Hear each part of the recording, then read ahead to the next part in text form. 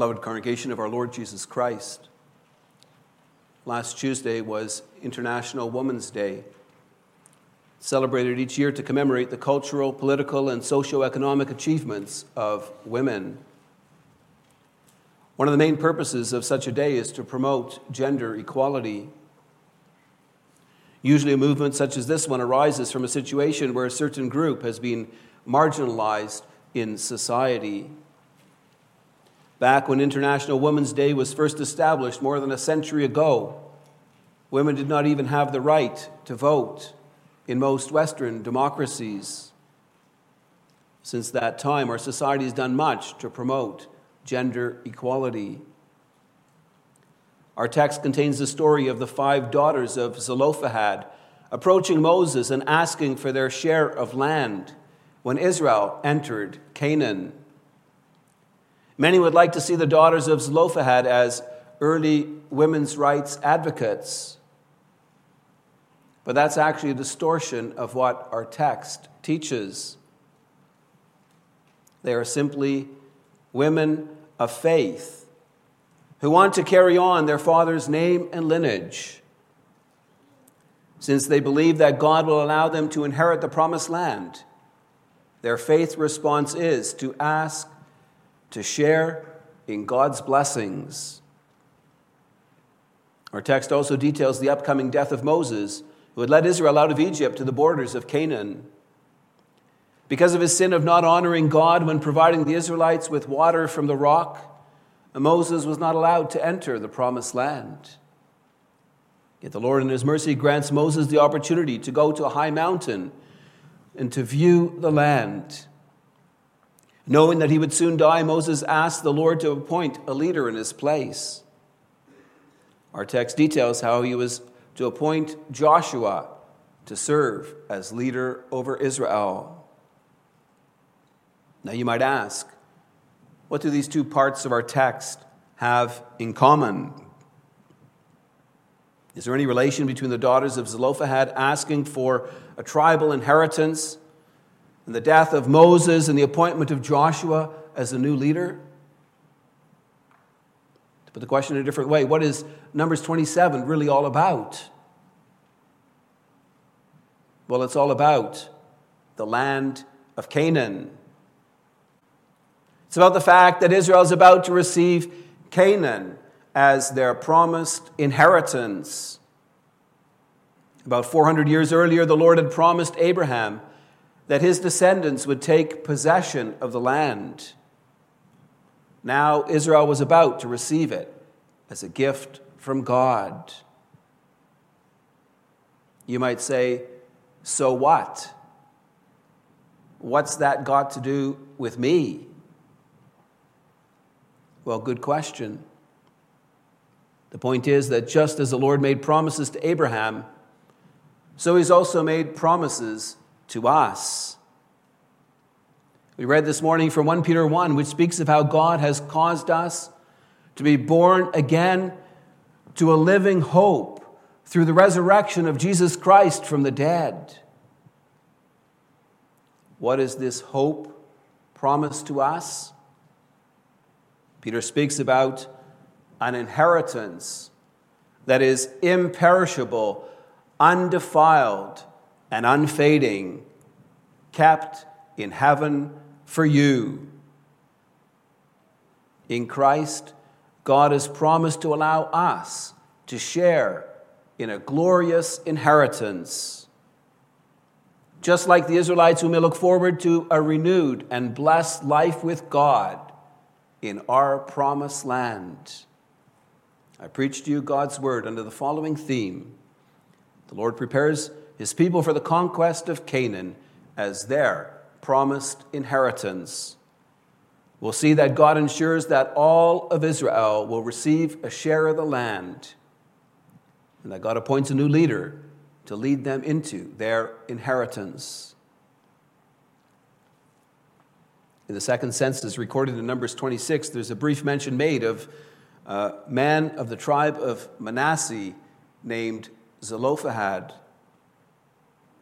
Numbers 26:33 says, "Now Zelophehad the son of Hepher had no sons, but daughters. And the names of the daughters of Zelophehad were Mahlah, Noah, Hoglah, Milcah, and Tirzah. No other details are given. But our text elaborates on the situation in Zelophehad's family. It says that these daughters of Zelophehad drew near to make a special request. They came and stood before Moses and before Eleazar the priest and before the chiefs and all the congregation at the entrance of the tent of meeting. We know from Numbers 11 that Moses had appointed 70 of the elders of Israel and appointed them to serve as judges over the people. These men served as judges among the people with the result that only the most difficult cases were presented to Moses. It's possible, even likely, that this situation had been brought up with these judges, but that they didn't know how to deal with it. So the daughters of Zelophehad had brought their request before Moses and the entire congregation. They explained that their father had died in the wilderness. He was not in the company of those who rebelled with Korah, but died for his own sin. Perhaps he was guilty of participating on one of the other occasions when the people grumbled and complained against the Lord. Perhaps he was just part of the company of those 20 years old or more who did not have faith to take possession of the promised land when the 10 spies came with their bad report. Whatever the case may be, he had died. And more to the point, he had died without sons. According to the Lord's decree, the land was to be apportioned to the Israelites according to their tribes and families. Numbers 26:53 says it was to be divided for inheritance according to the number of names mentioned in the second census. The problem was that the second census counted the people according to the names of the men, 20 years old and upward, all those who were able to go to war. Since only the men were counted in the census, Zelophehad's daughters would be left without an inheritance. And so they ask, why should the name of our father be taken away from his clan? Because he had no son? Give to us a possession among our father's brothers. The basic point is that their dad and his family have a rightful place in the land. But according to the decree of the Lord, their family will be left out. They didn't think that was fair. And so they were willing to be brave enough to appear before the whole congregation, to present their case before Moses and Eleazar the priest at the tent of meeting. Now you can imagine that their case would not have been well received by all of the Israelites. You need to understand that in those days, women did not normally own real estate. Society was structured around the family unit, and the families were led by men. Thus, in the planned distribution of the land, a census was taken of the men who were of age. It was assumed that by distributing the land in this way, everyone would receive their fair share of the promised inheritance. Yet as our text shows, there are always exceptions to the rule. Moses did not decide on this case himself. Our text says that he brought their case before the Lord. We know from earlier Numbers that Moses often went into the tent of meeting to speak with the Lord. Our text does not specify how Moses approached God in this case, but that's likely what happened. The Lord responded by judging their case favorably. He said, the daughters of Zelophehad are right. You shall give them possession of an inheritance among their father's brothers and transfer the inheritance of their father to them. Yet the Lord does more than that. He takes the case of the daughters of Zelophehad and he makes a general rule about how inheritances are to be passed on in a situation where a man has no son. The general rule is that if a man dies and has no son, then you shall transfer his inheritance to his daughter. The Lord goes on to specify how a man's inheritance is to be passed on if he has no son or daughter. In such a case, it's to be passed on to his brothers. If he has no brothers, it's to be passed on to his father's brothers. If his father has no brothers, it's to be passed on to his nearest kinsman. Thus the Lord gives his people a statute and rule about how a man's inheritance was to be passed on if he died without children. So what's the big deal, you ask? Why did the daughters of Zelophehad approach Moses to ask for their own family inheritance in Israel? Normally what would happen is that if they got married, they would have had a share in the inheritance of their husband. So why was this special legislation necessary? Were the daughters of Zelophehad the first women's rights advocates? Were they just concerned about their own rights to an inheritance in the land? What are we to make of this account? And how does it relate in our circumstances today? What our text makes clear is that the land of Canaan was of supreme importance to the Israelites.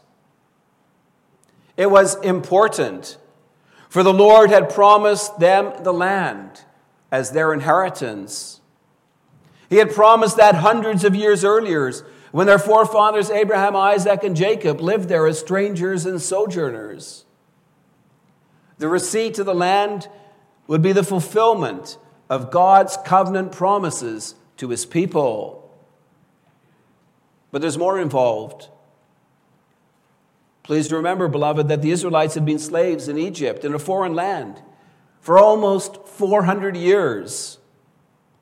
For the past 40 years, they had wandered through an inhospitable desert, living in a dry and dusty land, scrounging for water, scraping to get by. Inheriting the land of Canaan was a fulfillment of their fondest dreams and desires. They eagerly longed for the time when each family would have their own place to settle. When instead of living in tents, they could settle into their own homes. They were looking forward to having abundant water from their own wells and cisterns. They craved having pastures for their flocks and herds to graze on, and having land upon which to plant wheat and barley. They wanted to grow their own vegetables and fruit. The dream of every Israelite was to be able to settle in his own home, with his own vine and fig tree and pomegranate and olive trees. They were looking forward to the good life God had promised them, to living in peace and security and rest.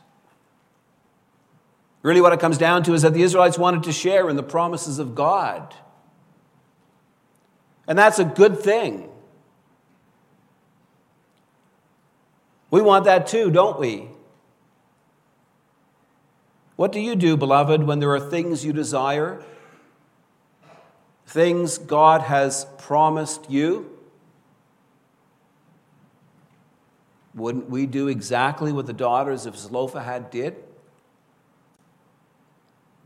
Wouldn't we approach God and ask him to give us what he has promised? God encouraged us to do exactly that. He encouraged us to call on him, to plead on his promises. In Psalm 50, the Lord instructed his people, "Call on me in the day of trouble. I will deliver you, and you shall glorify me." In Matthew 7, Jesus said, "Ask, and it will be given to you. Seek, and you will find. Knock, and it will be opened to you."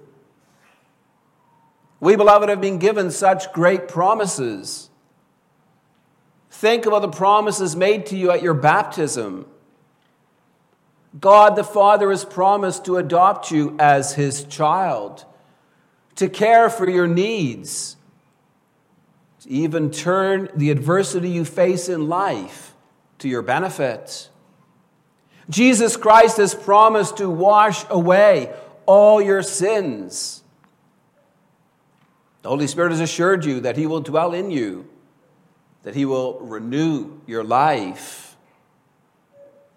Our inheritance is that we belong to God, that He has promised to surround us with His grace and power.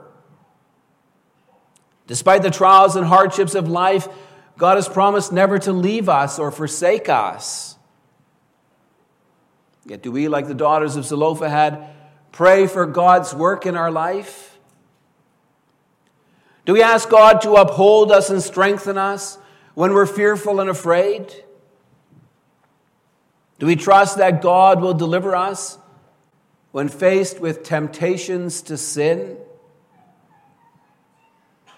Do you truly believe God will care for you materially, emotionally, and spiritually, even when it seems like He's not? What we need to understand, beloved, is that the daughters of Zelophehad were not women's rights crusaders. They were simply women of faith. The Lord, their covenant God, had made great promises to them about inheriting the promised land. At that time, the land was still inhabited by 7 Canaanite nations, larger and stronger than the Israelites.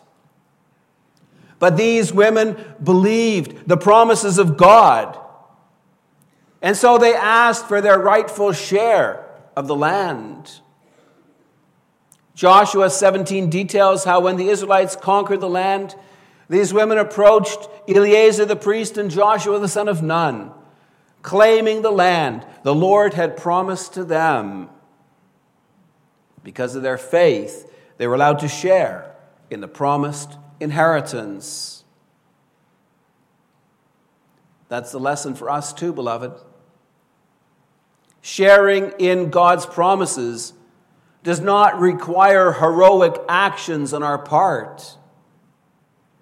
It simply requires faith. Faith is believing what we do not see with our physical eyes. It's trusting God to do what He has said, even when that doesn't seem likely.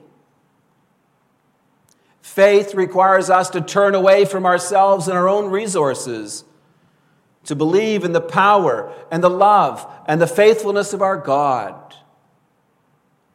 Our faith finds expression in our prayers. It finds expression in a living hope inside us that God will indeed provide us with rest and peace in Him. Are you entrusting your life and your well-being to God? Do you expect all good things from Him alone? Brings us to our second point. We'll see how God appoints a new leader to lead them into their inheritance. By the time Israel was camped at the fords of the Jordan across from Jericho, Moses was 120 years old. It was time for a transition to a new leader who could lead the armies of Israel in the conquest of the promised land. And so in our text, the Lord plans for a transfer of leadership from Moses to Joshua. First, the Lord rewards His servant Moses for his faithful leadership. It is true that Moses had not honored God when striking the rock to bring forth water instead of speaking to it. Yet Moses had served faithfully as mediator between the Lord and His people for 40 years. They were not easy years. The Israelites constantly grumbled and complained. Yet Moses had interceded for them when necessary. For many years he had served as God's spokesman to His people. And thus the Lord tells him to go up on a high mountain to see the land the Lord had given to the people of Israel. No, Moses would not be allowed to experience the blessings of living in rest and peace in the promised land. but he was allowed to see it from afar. Deuteronomy 34 recounts how the Lord gave him miraculous sight to be able to see the entire land and so experience a foretaste of the joy God promised to his people. Moses responds to the Lord's word by asking the Lord to appoint a successor. He said that the Lord, the God of the spirits of all flesh, appoint a man over the congregation. Moses does not want God's people to be as sheep who have no shepherd. His earnest desire is the well-being of God's people Israel. He asked God to appoint a man to lead the people into the promised land. The Lord responds by commanding Moses to take Joshua, the son of Nun, and make him stand publicly in the sight of all Israel. And then Moses conducted an official ordination service. Before all Israel, Joshua was commissioned as leader of God's people. As part of the ceremony, Moses laid his hands on Joshua. The laying on of hands indicates both a calling to office and an equipping for office. Our text makes this clear. We know that Joshua had served as Moses' helper for almost 40 years. He was also one of the 2 remaining spies who had brought a good report and encouraged Israel to trust in the Lord to give them the land. The fact that Joshua is suitable to serve as leader is clear from the fact that God says he is a man in whom is the Spirit. The Lord commands Moses to give Joshua some of his authority. Through the laying on of hands, he passes on the leadership mantle to Joshua so the people of Israel would follow and obey him. Now, obviously, Joshua was not a substitute for Moses. With Moses, the Lord spoke face to face. That will not continue with Joshua. Instead, if Joshua wants to seek direction or guidance from the Lord, you're going to have to do so through the mediation of the priest. Our text specifies how Joshua is to come before Eleazar the priest and ask for direction through the Urim and Thummim. It was a special means of revelation associated with the breastplate of the high priest.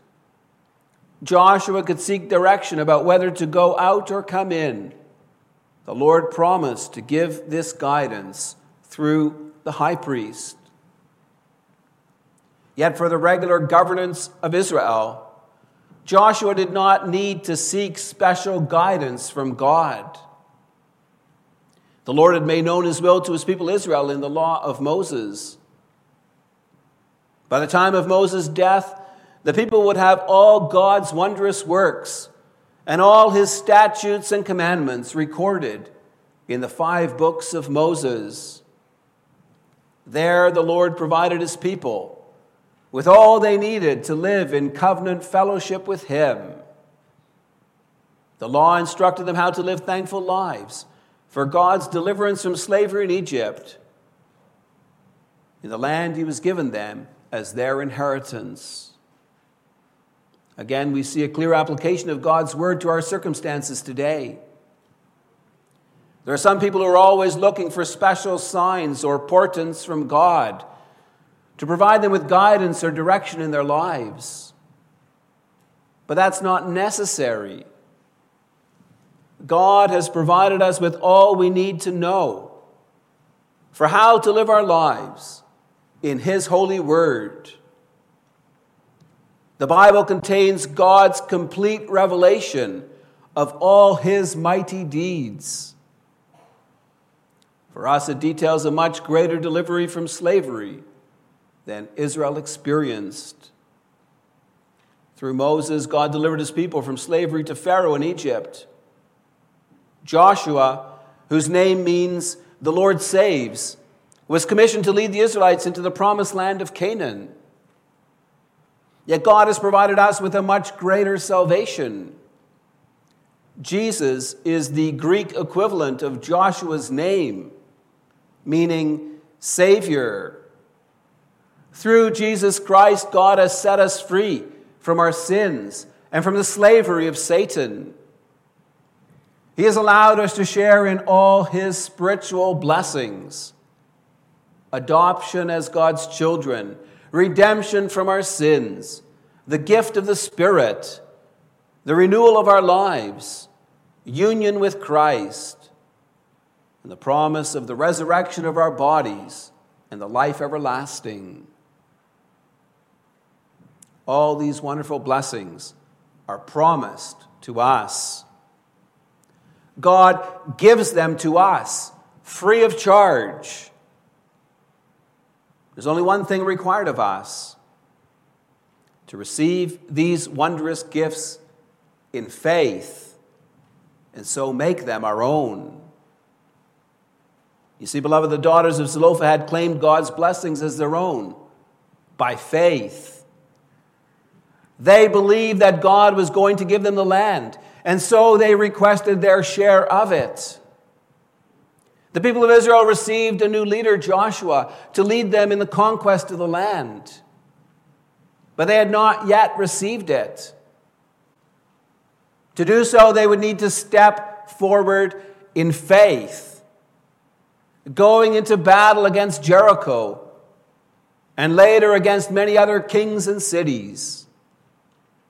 It was only by faith that they could claim their inheritance. God has promised us a wondrous inheritance too. We read of it in 1 Peter 1. Peter sings a song of praise to God for the blessings he's given us in Jesus Christ. According to his great mercy, he has caused us to be born again to a living hope through the resurrection of Jesus Christ from the dead, to an inheritance that is imperishable, undefiled, and unfading, kept in heaven for you. Peter goes on to speak about how in this life we're grieved by various trials. He explains how God uses the trials of life to test the genuineness of our faith. Think of the struggles and hardships that faced the Israelites in the wilderness. There were times when they had no water to drink or food to eat. There were times when strong armies came to make war against them. They faced the grind of living in a dry and dusty land for 40 years. They faced times of hopelessness and despair. We can relate to that, can't we? We've gone through a period of 2 years of COVID-19 with all the public health restrictions and the divisions caused by this in our families and churches. We're living in a time when inflation is ramping up, when it's a struggle for many to put food on the table and gas in the car. We see loved ones go through hard times and at times struggle with or even stray from the faith. We're faced with a lot of uncertainty in this world, with Russia invading Ukraine and with more overt attacks against the Christian fabric of Canadian society. It's hard not to become anxious, to get weighed down by all the struggles facing us. But beloved, do you believe that the Lord is with us? Do you trust his promises? He will never leave you or forsake you. Do you trust in his fatherly care and provision in your life? Do you pray to God, laying your needs before the throne of grace? And beloved, when all the struggles of this life get on top of you, do you remember that this life is not all there is? Do the sorrows and struggles of this life make you long for entrance into your promised land? Do they make you look forward to sharing in the heavenly inheritance God has promised us? God has this great future in store for us. He has promised us joy and glory on new heavens and a new earth, a time when there will be no more death or mourning or crying or pain, a time of peace that surpasses all understanding, of joy so great we cannot even imagine it. Do you long for that time? Do you wait for it with eager expectation as the Israelites longed to receive their inheritance? Can you see, beloved, that there's much more to life than just the here and the now? Are you living your life from the perspective of eternity?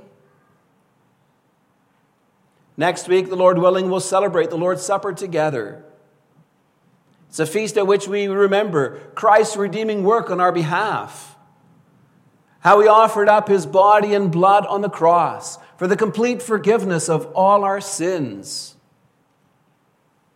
But it's more than that. At the Lord's Supper, we rejoice in the communion that we have with our Savior and with each other. It's an expression of the unity we may enjoy. The Lord's Supper is also a foretaste of what is to come. Points forward to the marriage feast of the Lamb, to celebrating the supper with the Lord and all his people in eternity.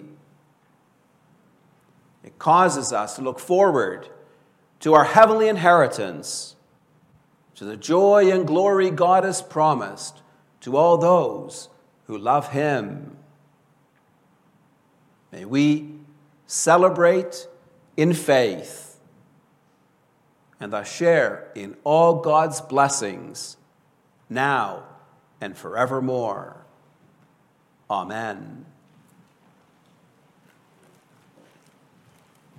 Let's respond to the gospel message by rising and singing together from Psalm 16, stanzas 1, 3, and 5.